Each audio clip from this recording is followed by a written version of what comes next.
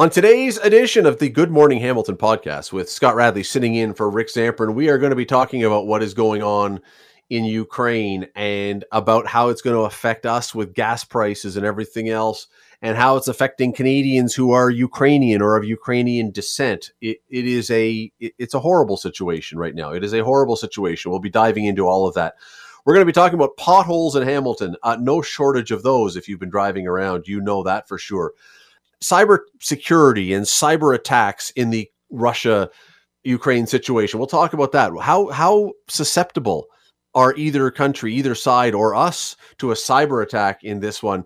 And can your boss really be monitoring you at home? Is that allowed? And the provincial government is bringing forward a new law to make sure they tell you if you're being monitored, but that means some of you might be. Really?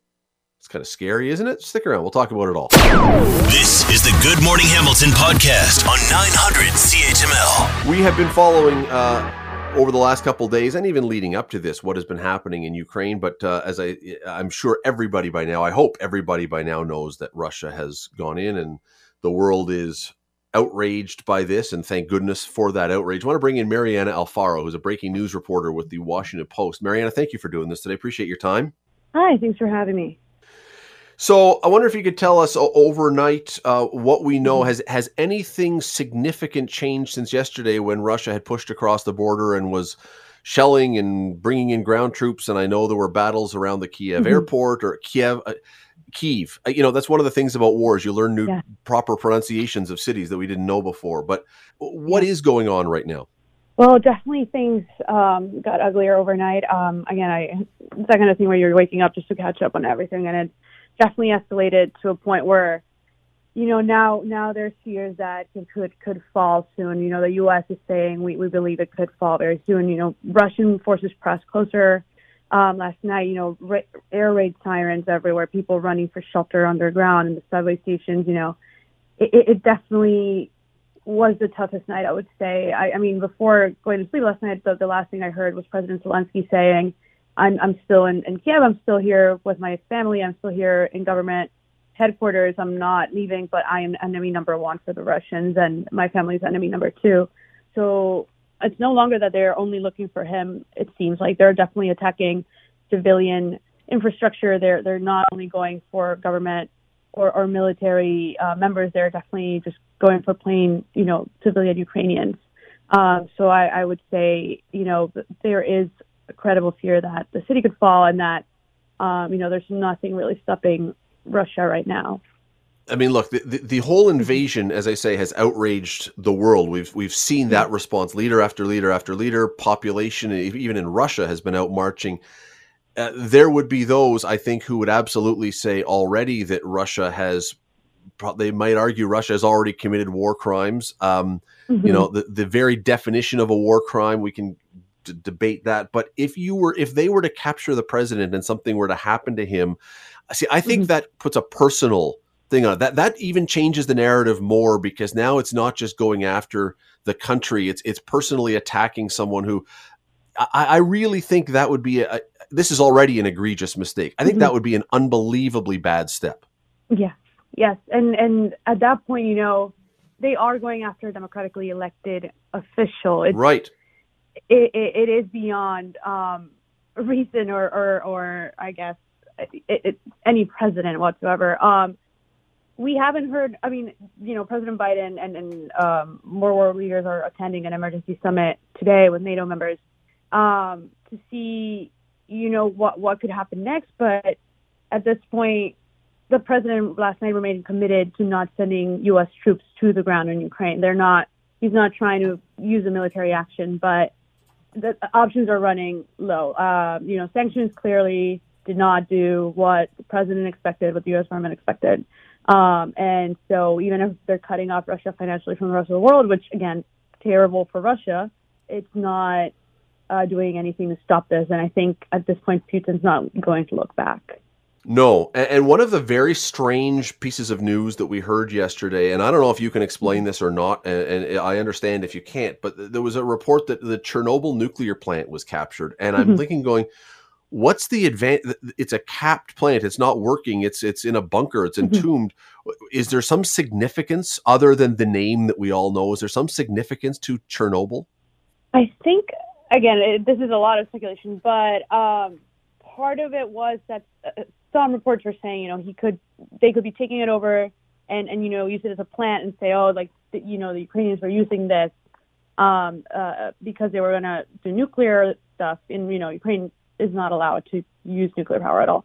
It was going to be used to continue this, spreading fake information, that which is what Russia's been running on a lot on.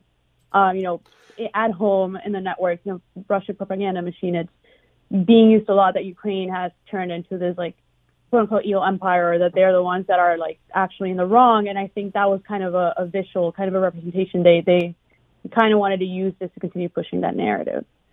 The Secretary of State for the U.S., Anthony Blinken, yesterday said, and this is a little terrifying, that Putin, clearly Ukraine is not his last stop on this endeavor, that he is looking to expand beyond Ukraine into other countries of the former Soviet Union.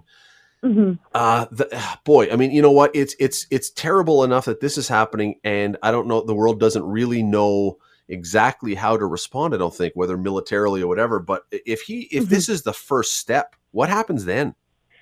That, again, as you said, it is very scary because, we're seeing it already that the U.S. has actually sent troops to NATO allies who are on the I guess, line of fire at this point.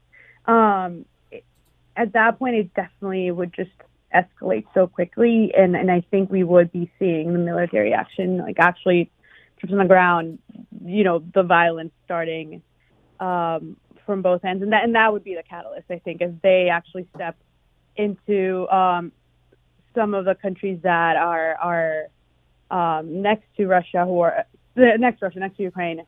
I think that would be what it takes for the U.S. and allies to start sending troops. Their troops are tell the troops to go and to go in and to engage, really, and I mean, we got to go. But on top of this, we have Putin making sort of veiled threats that everyone is interpreting as saying he could be willing to pull out the nuclear option. I don't know if that's what he means. I don't think he's used the word nuclear, but that certainly seems to be the intent of what he's throwing out there, that it was the world will see worse than they've ever seen, or something along those lines. Is that how it's being interpreted, that, you get involved in this, you could be seeing some nuclear bombs flying around? So that's, I think, where we're still holding, we're still hoping that is just too far for Putin. I think that is the line where we're there's no going back from nuclear, basically, obviously. And right. That is the line that I think everyone is hoping that will not be crossed, or that Putin will be gotten to before that happens, that there will be a reason to either, make him stop diplomatically, or the sanctions will finally kick in, or there will be something that stops before it happens. That is scary. Mariana, that we're not, we unfortunately have to run. Mariana Alfaro, breaking news reporter with the Washington Post. Thank you so much for doing this morning. Really appreciate your time.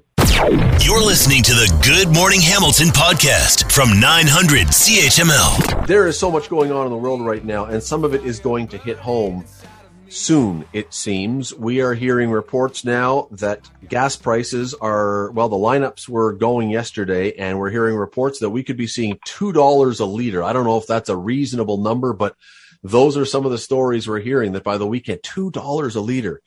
Patrick DeHaan is the head of petroleum analysis with Gas Buddy. He joins us now. Patrick, thank you for the time today. Thanks for having me. Are those numbers feasible at all? Could we really see $2 a liter? I would not expect that for much of Canada. Having said that, I think the Vancouver market specifically is going to likely hit that. It's just a matter of time. But Hamilton prices, as we know, quite a bit under where prices are in Vancouver. So, while $2 may pop up, it's going to be in the typical markets that are above everyone else. And I don't think Hamilton has to worry about that just yet. Why? Okay, now this may seem very to a lot of people, but with what's going on in Ukraine and everything happening with Russia, why is this affecting us so much? Well, simply because Russia is such a large and critical piece in terms of oil production. They produce about 10% of global supply, and the risk is rising that something could happen as a result of their incursion and corresponding sanctions from Western countries. So even though Canada doesn't get much petroleum from Russia, would it? Or some parts of the country would? No, but it is unfortunately a global commodity. So what happens in one oil producing nation affects all oil consuming nations, whether that be something in Russia or something in the United States or something in Saudi Arabia. Unfortunately, it destabilizes the entire globe in terms of the impact. So, all right, as this was all happening, Patrick, all I could keep thinking is we have in this country and in the States as well, but in this country, for the last number of years, we have taken great lengths to not get pipelines built, to not push for expansion of our petroleum industry for environmental reasons. And I look at this now and I think, if we had done that, would we not be in a fantastic position right now, not only to be able to give countries that may want to offer or to put up sanctions against Russia an alternative to get fuel, but also for our economy? We'd be singing right now, wouldn't we? Well, we certainly could be in a much different boat, as you described, but there's been a lot of reluctance to do that across Canada. Obviously the U.S., has seen the cancellation of the Keystone XL pipeline, which would help increase energy security from Canada. But Canada itself has not really invested much, and under Justin Trudeau, we've almost seen a hostility towards the sector that has put us in a predicament, a quandary in this type of instance. We no longer have the amount of energy security that we could have had things been different. There's nothing we could do rapidly. We can't we can't make the pipelines flow with more oil or more gas than are there now, can we? They're operating at full capacity, the ones that exist. Well, no, they're not quite operating at full capacity. In fact, there's plenty of capacity to carry crude oil, across much of the country, although many of those pipelines connect Canada to the United States. So, the point right now is just oil production numbers are just not there. We're not really at a point in many of the areas, where pipelines are full. So there's capacity. Now, I will say that the Trans Mountain pipeline, obviously, there's a different situation there. We're talking about refined products at that point, but in terms of oil pipelines, there's enough capacity. Refined products pipeline, that's a different boat, and that certainly could be a point of contention again this year. Should we see any problems in the U.S., that Trans Mountain pipeline or lack thereof certainly could be another differentiator. Would you anticipate, and I don't think we've been down this road before. I mean, we had the fuel crisis in the 70s and stuff, but it was a totally different environment as far as environment. Could you see this changing the public's appetite for oil and natural gas and that kind of production to say, look, yeah, we really care about the environment, but, we also care about not breaking our wallets with the cost of things? Mm-hmm. Well, certainly, as prices have exploded for energy and gasoline and heating your home, there certainly could be a change in attitude among Canadians.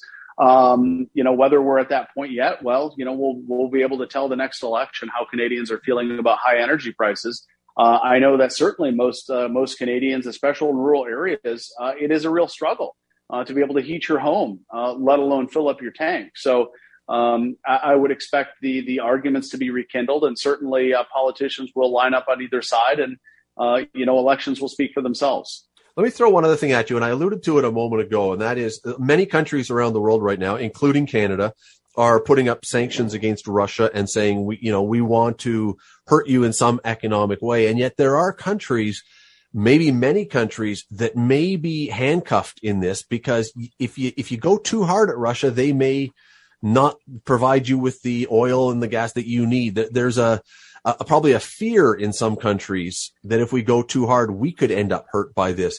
If we had more capacity, would we not be able to sell to some of those countries and make Russia more fearful, because they would now have more countries that could come after them?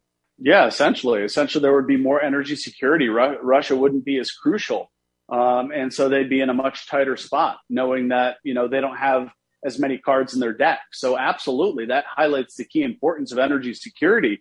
Canada and the U.S. Combined are very potent in terms of oil production And limiting that oil production limits the amount of security we have globally as a result.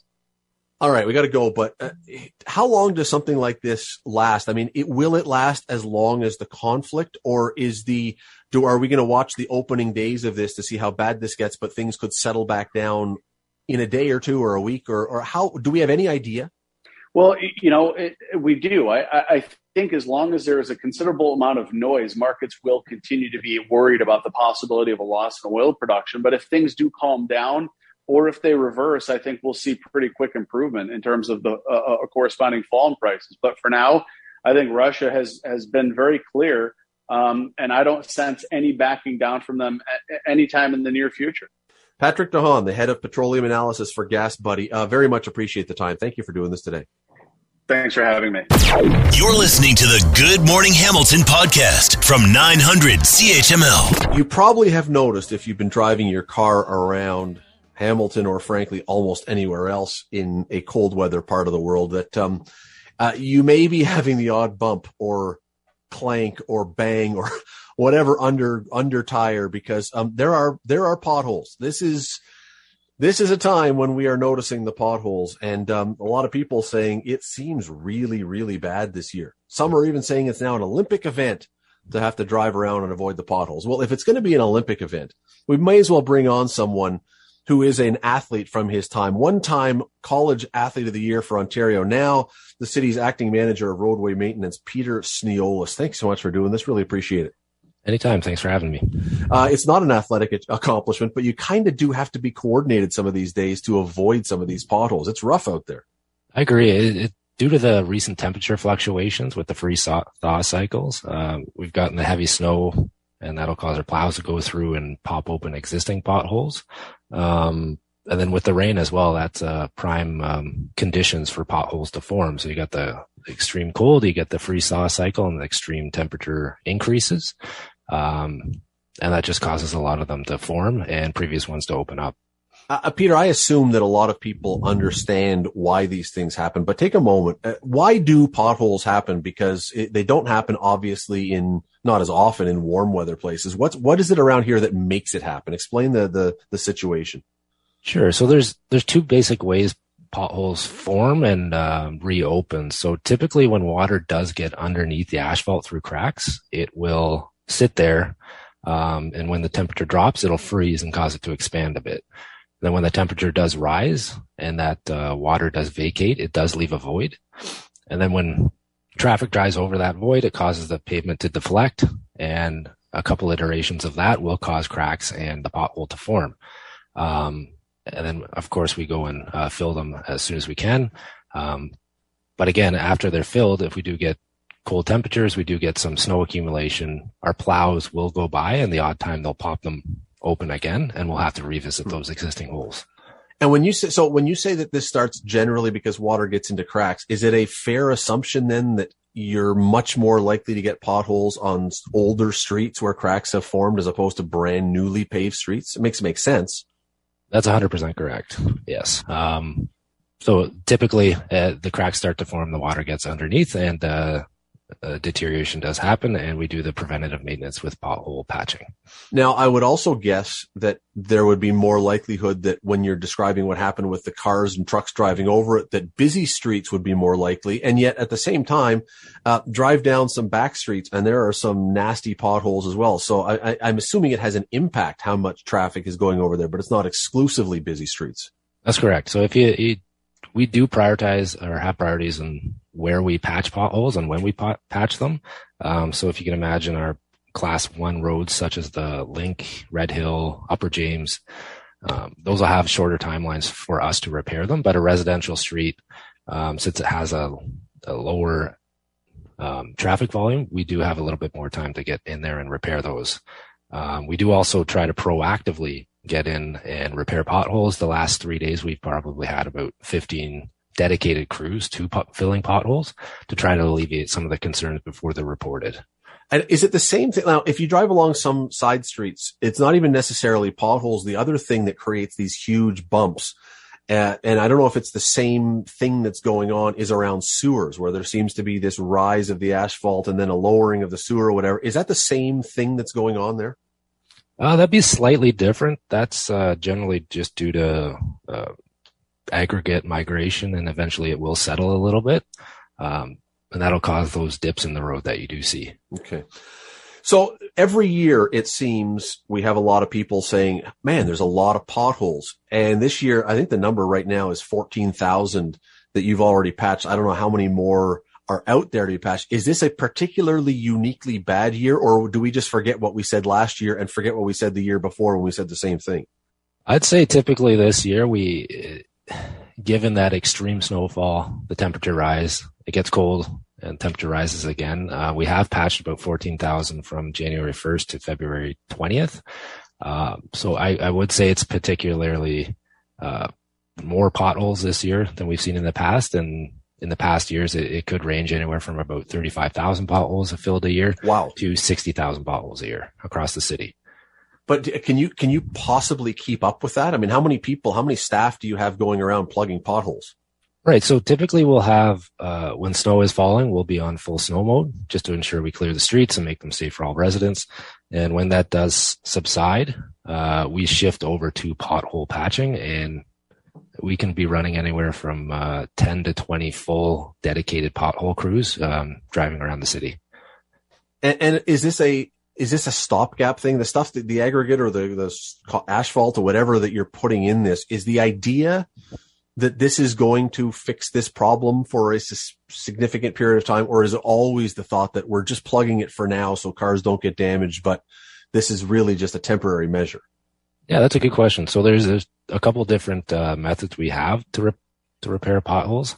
When the temperature is colder, we'll use a different type of mix. It'll be a cold mix, and we'll place that in the hole, and that is intended more as a temporary repair.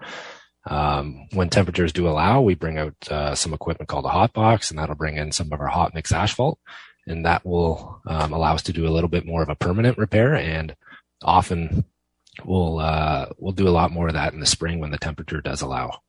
All right, Peter, we only have a few seconds left here, but there are people, I have done it. Thankfully, my car has not been damaged, but there are people who will either can't swerve because there's a car beside them, or they don't see a pothole and it's a big one and they flatten a tire or whatever. Does the city have any kind of program? If your car is damaged in a pothole on a city street, does the city cover any of that damage? So it depends on the size of the hole, the timeline of the hole, and if anybody does encounter any damage, they're encouraged to call 546 City, as well as if they see a pothole, to report a pothole, and they'll be deferred to our risk department, and they can take it from there. It is an event these days, as I say, driving around and trying to avoid them, because there are some that could swallow a small smart car at times. I know you're getting around to do all you can, but it's not great this time of year ever anywhere. And here we are again. Peter Sniolis, thank you so much for doing this. Really appreciate it. Anytime. Thank you. You're listening to the Good Morning Hamilton podcast from 900 CHML. I want to bring in Carmi Levy, who's a technology analyst and journalist. Carmi, thanks for doing this today. Really appreciate your time this morning. Great to be here this morning, Scott. So I'm reading a story on NBC News from yesterday, and here's the lead. Let me just read the first sentence to this. President Joe Biden has been presented with a menu of options for the U.S. to carry out massive cyber attacks designed to disrupt Russia's ability to sustain its military operations in Ukraine. Is this in 2022 in a war these days? Is this naturally where things are going to go? That yes, there's bombs and bullets and everything else that every war has had, but that cyber is also going to be a big part of this? You've described it perfectly. In 2022, I think every military conflict will have a physical front involving conventional weapons that blow up and destroy things and people, and it will also have a digital front where not a shot is fired, but the damage can be, fairly significant as well. And, Russia is one of what we call the big four state sponsors of cyber attacks, and along with North Korea, China, and Iran. So, I don't think anybody expected that the digital domain would not be part of this, and in fact that Russia in fact has been using cyber attacks with increasing frequency and sophistication in recent months against Ukrainian government targets. In fact, just last week, distributed denial of service attacks against Ukrainian government websites. We know they came from Russia. So, for the American government to include retaliatory cyber attacks, cyber warfare, so to speak, as part of the menu of options available to the government to blunt the Russian invasion, I think this is just normal. It's a sign of our times. And it also shows that the U.S. understands just how important digital warfare is in this age of, technology-driven statecraft. Carmi, in the 70s and really in the 80s and even till today, we have an arms race. You always want to build, if you're a country, you want to build the biggest bomb, the most effective bomb, the one that can outmaneuver the defenses the other country has as a threat, I guess, that don't do anything to us, or else you could be facing some problems. Does the same happen? I'm assuming the same is happening with the cyber world, because if one of these countries wants to launch these cyber attacks, it has to know that it can get past whatever defenses the other countries have up and running to stop that. That's exactly it. And in fact, it's probably one of the most brutally cost-effective ways to bring your enemy to their knees. Costs a lot less money to hire a bunch of hackers and then turn them loose than it does to hire a bunch of engineers and develop bombs and missiles over a period of years. And so countries are recognizing that they can engage in what we call asymmetric warfare. You don't have to be a giant superpower class country in order to bring someone else to their knees. You can be kind of smart. It's almost like a David versus Goliath kind of thing. So that's why we're seeing calls from the Ukrainian government for individuals to get together online and take on Russian digital targets. You don't have to be big and sophisticated and well-resourced and well-funded. You just have to have, the will, and you have to have the technical skills. And as we know, there are a lot of people in a lot of basements around the world who do, and who are just itching to get into what we're looking at as an emerging and growing digital fight. Carmi, there's nothing funny about what's happening in Ukraine, but I got to say that I did smile slightly at the idea of a bunch of people in their basements essentially being involved in this. Again, nothing humorous about what's happening, but the fact that Bob in his basement might be able to, if he's skilled enough, do something to throw something out there is something almost hilarious about that in a very unfunny situation. Well, there is. And I think there's something also comforting about that. In other words, here we are half a world away. So many of us feel powerless. It's almost like the 1930s are replaying themselves yet again as the Nazis positioned themselves for European domination in a very similar manner. So, wouldn't you love to have those tools in your hands to maybe do something about it or contribute to the cause? And in 2022, we have digital tools that allow us to. And I think, on the one hand, it's a good thing to have those options available to us because it does tend to, or hopefully, temper the extreme behaviors of people like Vladimir Putin. But just as importantly, it serves as a reminder to everyone else that, we can't just be launching, digital bombs on our own elsewhere. We have to look at our own digital backyard and make sure that we are secure as well. And I've been saying this for years. We're not doing enough for that. So it's a good reminder. Well, because look, you said a few moments ago that Russia has been doing this for a while now. They've been, with Ukraine and other things, they've been involved in cyber espionage or cyber, whatever you want to call it. Presumably, and I hope I'm wrong, because it would be great if I was wrong and this could be easier, but presumably if you're doing that, you're also working very hard on your own defenses to make sure, knowing that this is the first place that the other people are going to be coming back at you with. So, as much as we'd like to think that person in his basement might be able to do something, you have to believe that the cyber defenses that Russia has up and running are almost impenetrable, no? Very much so. I mean, Russia as a country has long been at the forefront of the dark side of the cyber world, and they have They funded them. A lot of the best practices for virus and antivirus protection have come from Russian researchers, Russian computer scientists, and a lot of these technologies emerged, from the good guys, and then were co-opted by the bad guys. And a lot of it seems to have started there. For whatever reason, the culture of Russia seems to predispose itself to cyber warfare. Not quite sure why, but it is what it is. And so I think this is it's a good time for us to sort of check ourselves, recognize that last year when we couldn't get gas along the eastern seaboard, when there were meat shortages, that where Russia is going is they're increasingly going after infrastructure. They're increasingly going after the things that you and I take for granted that can make society very difficult to navigate. And so we have to raise our game as well, not just as individuals, but as a province, as a country. And when electoral officials come to your door asking for your vote, and we know that's happening this year, just over 3 months here in Ontario, those are questions we should be asking them. What is your stand on cybersecurity? Mm-hmm. Where do you think we should go in terms of investing? Do you believe we should be investing more? And if they shrug and look at you with a blank stare in their face like they don't know what you're talking about, you may want to think about voting for someone else. Carmi, we got to run, but the one other thing, and we'll talk about this another day, the one thing that has really been on my mind the last couple of days about this is we've talked for a number of years now about deep fakes and how, deep fakes can be just mean or they can be funny, but a deep fake in a crisis situation where you have an imitation of Putin or of Biden or someone saying something inflammatory, boy, you look now and you go, again, cyber stuff, this could be a terrifying thing if a deep fake was to lead to action by one of the other countries. Another day for another talk, but absolutely. Few things frighten me more. You're absolutely right. Carmi Levy, technology analyst and journalist. Thanks so much for the time today. Appreciate it. Appreciate it, Scott. You're listening to the Good Morning Hamilton podcast from 900 CHML. Is your boss spying on you? And you're working from home. Is your boss watching what you're doing, checking to make sure your key strokes are moving on your mouse every little while, or could your camera be on? I mean, that's kind of frightening, but hey, what if anything are the people back at the home office doing to make sure you are actually working when you are at home during this whole time? I want to bring in Fiona Martin. She's an associate at Samfiru Tumarkin.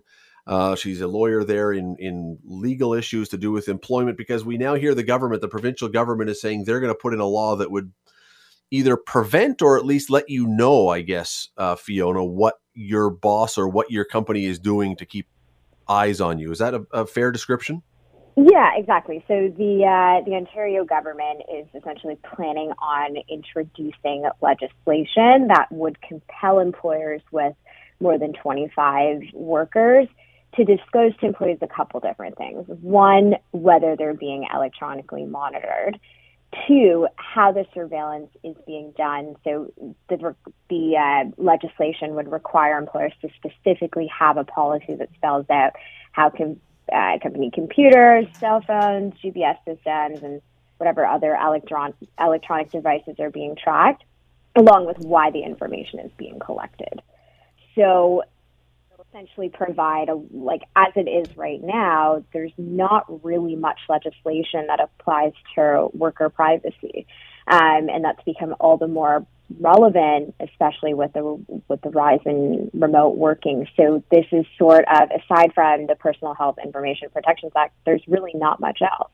So this is certainly a step in the right direction in terms of creating guidelines for both employers and employees. Do we believe this is a big problem right now? Is there reason to believe that a lot of companies are monitoring their employees at home? I think it's fair to assume that most employers, if not all employers, are monitoring their employees from home. I think it's just a case of to what extent, and that's why this legislation is important. It's for employees for there to be a level of transparency in terms of what is being monitored, how often am I being monitored, what is that information being collected for. I mean, I think a lot of us these days are sometimes taking Zoom calls in our bedroom, right? Which is something we didn't do 2 years ago. To what extent or does that mean that, can they keep are these Zoom calls being recorded? How long is the camera being left on for? Those sorts of things. So it's certainly, it's I guess, a step in the right direction. What is legal right now for a company? Like, is it apparently it is legal right now for your company to do some of these things, which I'm sort of surprised by, because I wouldn't know why your company would have rights more than your neighbor would have rights to tap in on this. But I guess if you're using company equipment, if you're on company time, that gives them the right to know what you're doing. Yeah, so that's an important distinction, right? Like if you're using if you're using a laptop, a work laptop, and you're using it for personal means, a company has the right to monitor what you're doing on that work laptop. The interesting part about this remote work environment is that a lot of us are using personal devices, right? It's a lot more common for people to be using personal laptops, personal cell phones. And so it has become a bit of a gray area in terms of how much information is an employer allowed to track when you're using your personal laptop, but you're using it for work purposes, right? Like if you're checking your personal email on your work laptop or on your personal laptop and then switching over, going back to work, how much can they really monitor? And so hopefully this legislation will help employers establish clear guidelines so that employers and employees can both operate within the confines of those guidelines. Is there anything, Fiona, that would specify, let's say work gives you a phone and you're supposed to use that phone. Most of us don't carry around two phones. So if work gives you a phone, that's probably going to be the phone you use most often. Outside of work hours, are they still permitted, because it's a work phone, at midnight? If someone calls you, are they permitted to tap in and see? Is that still, doesn't matter what time, 24 hours a day, it's a work phone, so it's a work phone? Yeah, I mean, theoretically, yes, right? Because it is a work phone, it's company property, it's been given to you for the purposes of conducting work. So I think it is fair game to say that if you make a personal call on that work phone at midnight, they're allowed to track that information. But again, like, that's sort of legally speaking, yes, I think there's a reasonable argument that the employer can make. But again, it'll come on a case-by-case basis, and maybe as part of this policy that employers are going to be forced to introduce, they'll specify, okay, no, you won't be tracked on, like, we won't be collecting that information if you make a personal call on a work phone beyond work hours.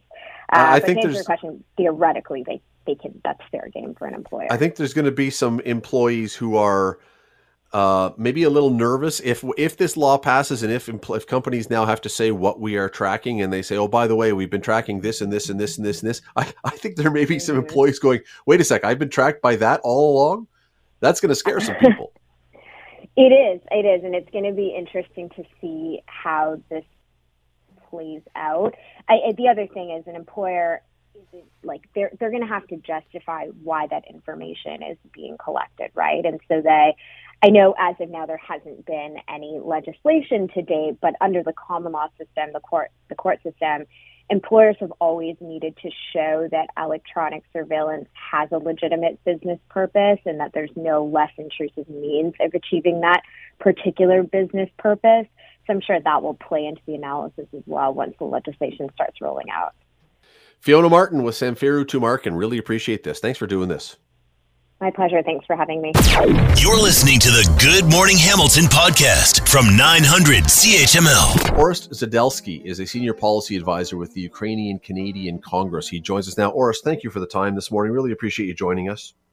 Good morning. Thanks for having me. Before we get into, because there's a lot of things I want to ask you about, but let's start there, because that is a very difficult question right now. And I know the president of Ukraine has spoken out about this, even as his country is under fire. Should other countries be sending military and getting involved militarily in this, or is the response that has come from the rest of the world, in your opinion, been the proper one? So, look, Ukraine is not asking anyone to fight for them. They're not asking for boots on the ground from other countries, but what they are asking for, and what needs to be done immediately, is a no-fly zone over Ukrainian territory. That's the first thing. I mean, Russia is targeting civilians with bombing, with rocket strikes, with air attacks. This is unseen in Europe since World War II. I mean, Kyiv last night. Kyiv is the capital city. There's 4.5 million people in Kyiv. was under heavy rocket attack and air attack. These are war crimes being committed by Russia. This is, the start of what looks like a genocide that Putin has planned. So I mean, the most important thing is for the West to work with Ukraine to secure Ukrainian airspace with a no-fly zone, and second, the sanctions that are that need to be implemented against Russia need to be much more severe than the ones that are implemented now. So the two most important things that can be done now is shutting Russia off from the SWIFT international payment system, which is the system by which international transactions are made. Sanctioning Russia's central bank, which holds its reserves, and implementing a trade embargo with Russia. I mean, this is a regime that is committing crimes, horrible crimes, as we speak, in a country that is a peaceful country that attack nobody, and this is just naked aggression unseen in Europe in 7 decades. So the time for the West to act is today. And Orest, the thing that I wonder about though is, and look, I think many people listening are going to agree wholeheartedly with you about, ratchet up the sanctions. Let's make this even stiffer. But if I'm in Ukraine, if you're in Ukraine, for the people who are in Ukraine, that's going to take some time to hurt Russia. And the urgency is right now. People are dying. People are being bombed right now. It doesn't solve the immediate problem, does it? No, that's why the need is for a no-fly zone. I mean, Ukraine's ground forces are holding their ground fairly well against this Russian attack. The big problem in Ukraine's defenses is air, and so if Ukraine's allies can help secure Ukrainian airspace, that will go a long way to forcing Russia to negotiations and to some sort of solution here. But that needs to be done now. So those are the two things that really need to happen, and soon. We were talking yesterday on the show to a professor who specializes in this area of the world. He's lived in Ukraine, or had lived in Ukraine, for a number of years. And he said something to me off the air, and I found it very hard to believe. But he said 30% of Canadians have some ancestry trace back to the Ukraine region. Is that true? Is the number really that high that many people from around here would be tied to that area somehow? I mean, that sounds like a very high number to me. I mean, we know from the census that there's 1.4 million Canadians identify as Ukrainian. So I mean, 30% sounds very high, but clearly there's a lot of people here who have an awful lot of attachment, stake, family, friends, people who are back there that are very concerned about what's happening right now. Absolutely. Yeah. And so I would ask people who can to help us, help people there. We have a humanitarian relief fund that was set up with the UCC and the Canada-Ukraine Foundation. So you can go to our website, ucc.ca, and find out how you can donate some money to help these people who, I mean, this is frankly something that nobody thought we would see again after World War II, but here we are. So what are the comments you're hearing? I mean, as far as I'm sort of surprised, quite honestly, that we're still getting Twitter and other social media out of there. I thought Russia might try to shut down all that kind of stuff, but we're still getting word out. What are people hearing about what is happening? Are a lot of people hearing from their family still that you know of? Yeah, people are in touch with, I mean, phones are working, the internet, and it, as far as we've seen so far, is working. So people are hearing from their families there and trying to help them.